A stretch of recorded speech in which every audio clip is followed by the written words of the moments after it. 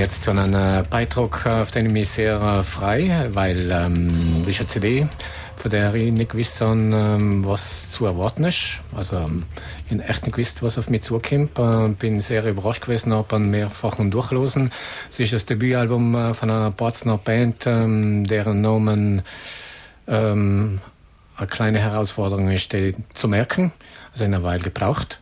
Dank der Eselsbrücke, die mir da einer von den 3 Musikern angeboten hat, es hat funktioniert. Und jetzt weiß ich Namen sehr gut. Die Band heißt Eseleptitun. Die CD heißt auch eseleptitun. Es ist ein Debütalbum, das erste Album. Sehr gelungen, finde ich. Und prinzipiell muss man sagen, das ist etwas von Pärigsten, was wir bei Radio Freier Fall kennen. Ein Debütalbum zu präsentieren, praktisch die ersten Schritte an die Öffentlichkeit von Musikern in Südtirol vorzustellen und eben zu erkunden, sage ich jetzt einmal. Bei mir im Studio, es freut mich sehr, dass die ganze Band komplett gekommen ist. Danke fürs Kommen, Georg Lang, Schlagzeug. Grüß dich. Jürgen Winkler, Bassist, Gitarrist, Mastermind für die Eseleptitun. Grüß dich. Und meine Bardeller, jetzt so viel Zeit haben wir nicht, die ganzen Instrumente aufzuzählen. Sag mal Keyboards, Elektronik und Strumenti vari. Alles ein bisschen, ja. Hallo, grüß dich. Danke fürs Kommen nochmal. Und weil die Sendezeit heute begrenzt ist auf 30 Minuten, haben wir kurzerhand entschlossen, in einen zweiten Teil von einem Interview zu präsentieren. Deswegen machen wir jetzt keinen Stress und bearbeiten das Thema in aller Ruhe und in gebotener Ausführlichkeit. Ich habe die CD schon live präsentiert am 5. Dezember 2016. Sind schon 2 Wochen vergangen. Habt ihr das Konzert noch gut in Erinnerung? Ja, sehr gut. Es war viel Arbeit, viel Vorbereitungszeit, aber der Abend war ein voller Erfolg. Die Bude war brechenvoll und in die Leute hat es offensichtlich sehr gut gefallen. Die Feedbacks sind durchwegs positiv. Also ich würde sagen, sehr gelungen. Georg, deine Erinnerung ans Konzert? Ja, bin begeistert. Schon? Ja, von alles, wie es gegangen ist. Also super Erlebnis. Und die Feedbacks sind auch ganz gut gewesen. Und das ist natürlich Honig für die Seele, nicht? Ja. Das tut gut nach so viel Zeit.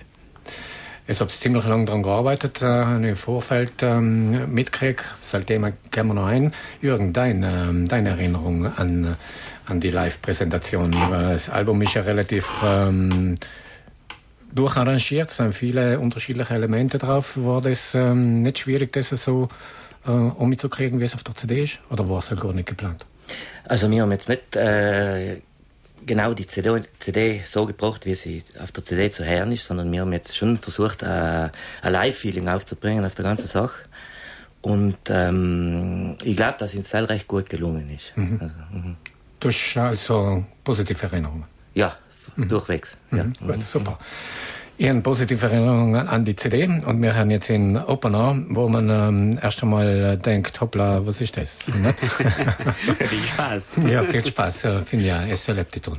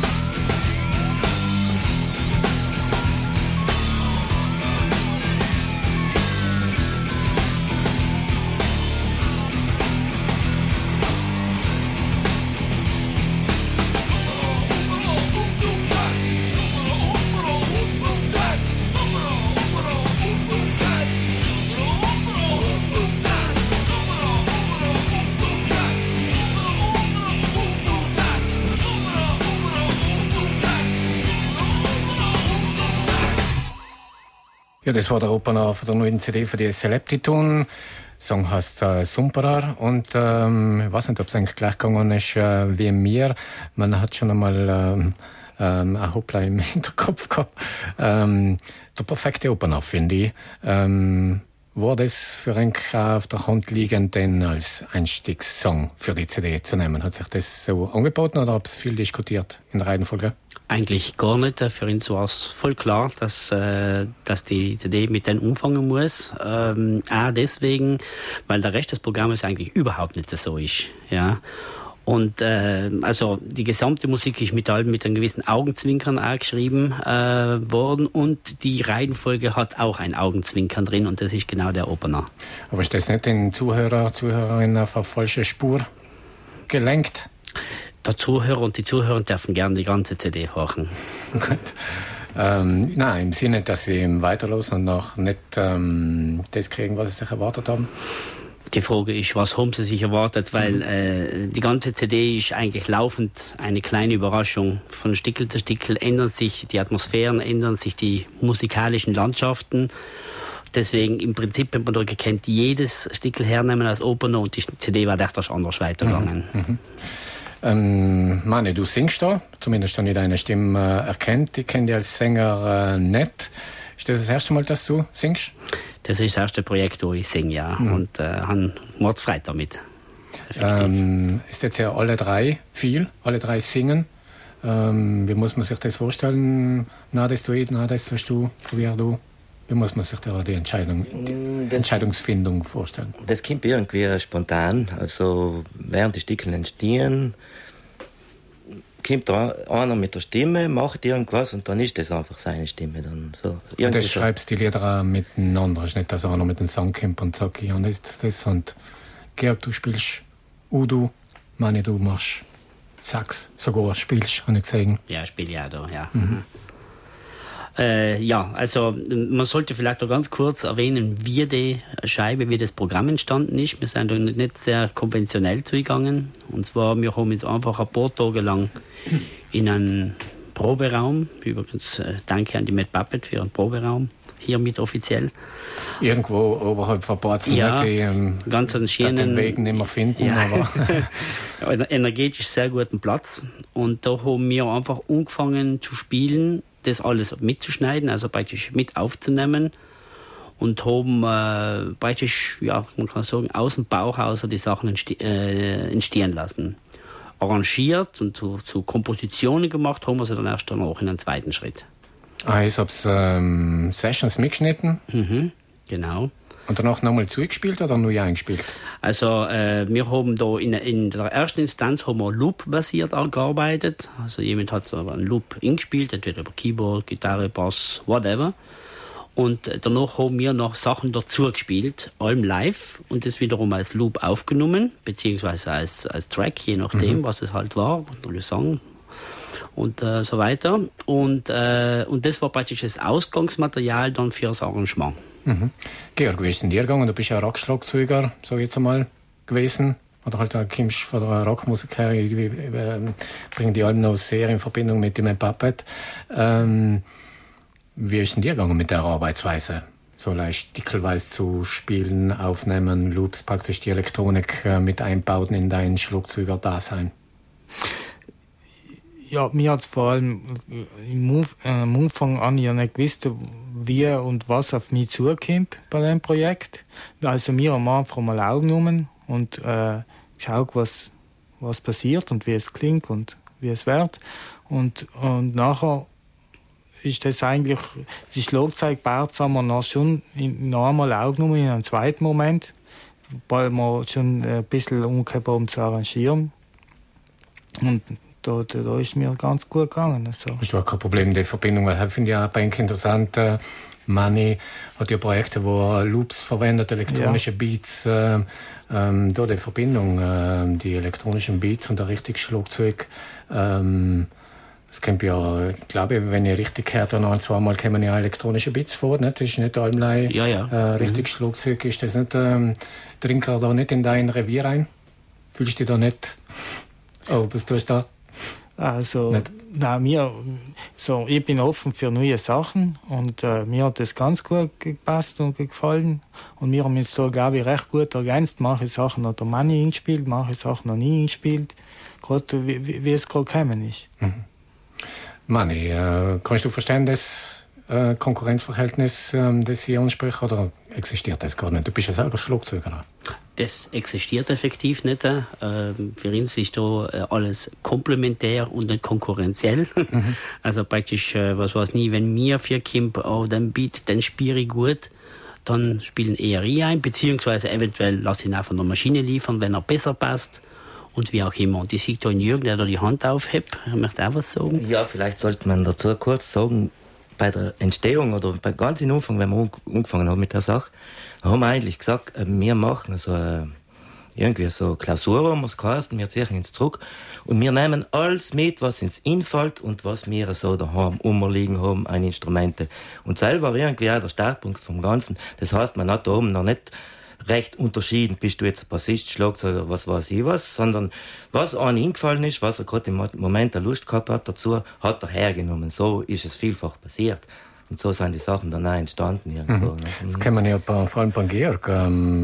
Interessante Instrumente zu Weg an Udu. Was ist ein Udu? Beim Hypothalamus spielst du Udu? Ja. Was ist denn? Ja, es ist eigentlich eine Vase und der erzeugt einen passigen Ton und der wird vor allem mit der Schwingung, was die Luft hat, wenn man sie, der hat zeitlich ein Loch und wenn man sie zusammen umschlägt, nachher schwingt die Luft in der Vase und nachher entsteht ein Basston. Und man kann sie auch perkussiv verwenden, indem man auf den Körper mit den Händen jetzt schlägt. Hast du auch bei der Session in deinem Proberaum, in deinem privaten oder in deinem Musikzimmer oder wo du deine Sachen hast schon umgeschaut und das nehmen wir mit, hast du in den Koffer gepackt? Ja, genau.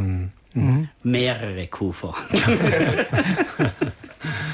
Aber du hast dein Schlagzeugset auch gehabt, ein klassisches Schlagzeugset. Spielst du? Ja, das war eigentlich Schlagzeug von Manni. Ja. Ja, wir haben alles mit Sam eingespielt, das stimmt. Gut, Zeit wieder einen Song zu spielen. Manni, du hast Augenzwinkern erwähnt, das einer von den roten Faden, sicher einer von den roten Faden ist für den Album. Augenzwinkern auch in Bezug auf den Text, da steht auf Text und nachher ist eigentlich Laie unter Anführungszeichen zwei Vokale oder so, nicht? Das ist der Text, oder? Ja, das ist ein Kunstsprache. Kunstsprache, ja, wir arbeiten mit Fantasiesprachen unter anderem. Und ja, einfach weil das musikalisch für uns einfach besser gepasst hat. Wir haben jetzt da nicht ins Hirn ausgequetscht, um da irgendwelche konkreten Aussagen zu machen, sondern für uns war die musikalische Ausdrucksweise ist da in erster Linie gestanden. Ja. Im Prinzip ist das auch da oben passiert, wo wir angefangen haben. Ja. Und dann sind wir auf den Zug aufgestiegen und weitergefahren damit. So kann man es sagen. Ja. Und Soboda, die Haltestelle Soboda? Soboda heißen wir. Soboda? Ja. Ja, natürlich, das ist eine interne Sache, nicht? Das ist klar.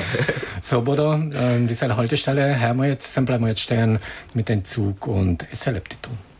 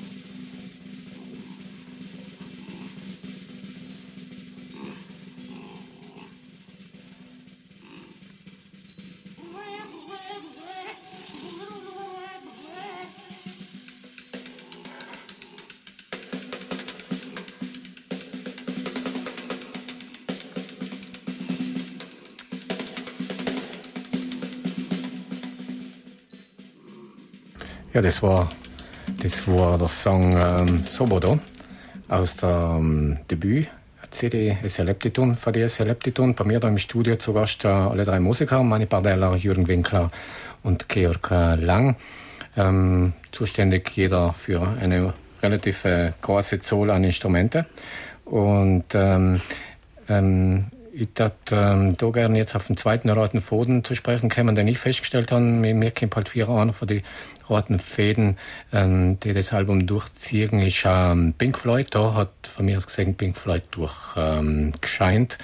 Da ist mir da, Jürgen. Also mir kommt für Pink Floyd ist vielleicht marginal drinnen. So von den Sounds und von der Atmosphäre, von der warmen Atmosphäre, die Klangteppiche von dem her. Nicht? Mir ist da gleich die Post-Final-Cut-Phase eingefallen. Du bist ja Pink Floyd-Fan, nicht? Erinnere mich. Ich bin mit Pink Floyd aufgewachsen, ja. Mir gefällt es nach wie vor. Aber es ist jetzt nicht, dass ich ein richtiger Pink Floyd-Fan an und für sich bin. Mir spricht die Musik an.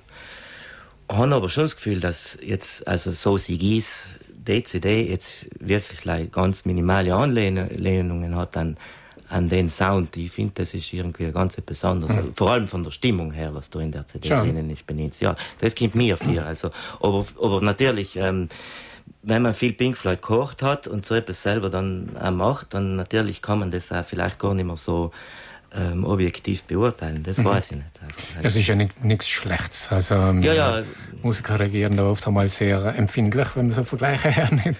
Wie geht's denn dir? Meine, so mit den Sounds, fühlst du die Nähe? Oder? Also ich bin kein Pink Floyd-Fan. Also ich höre auch nie Pink Floyd, bin auch nicht mit Pink Floyd aufgewachsen. Allerdings lustigerweise habe ich Jürgen musikalisch über ein Pink Floyd-Projekt kennengelernt. Das ist auch lustig. Aber ich kann da leider das unterstützen, was der Jürgen sagt. Marginal sicher, man hört die Sachen und sie fließen ein. Es sind auch andere Sachen drin. Also John Zorn ist drinnen zum Beispiel oder Savinul oder also Sachen, die halt eher dann von meiner Seite kommen.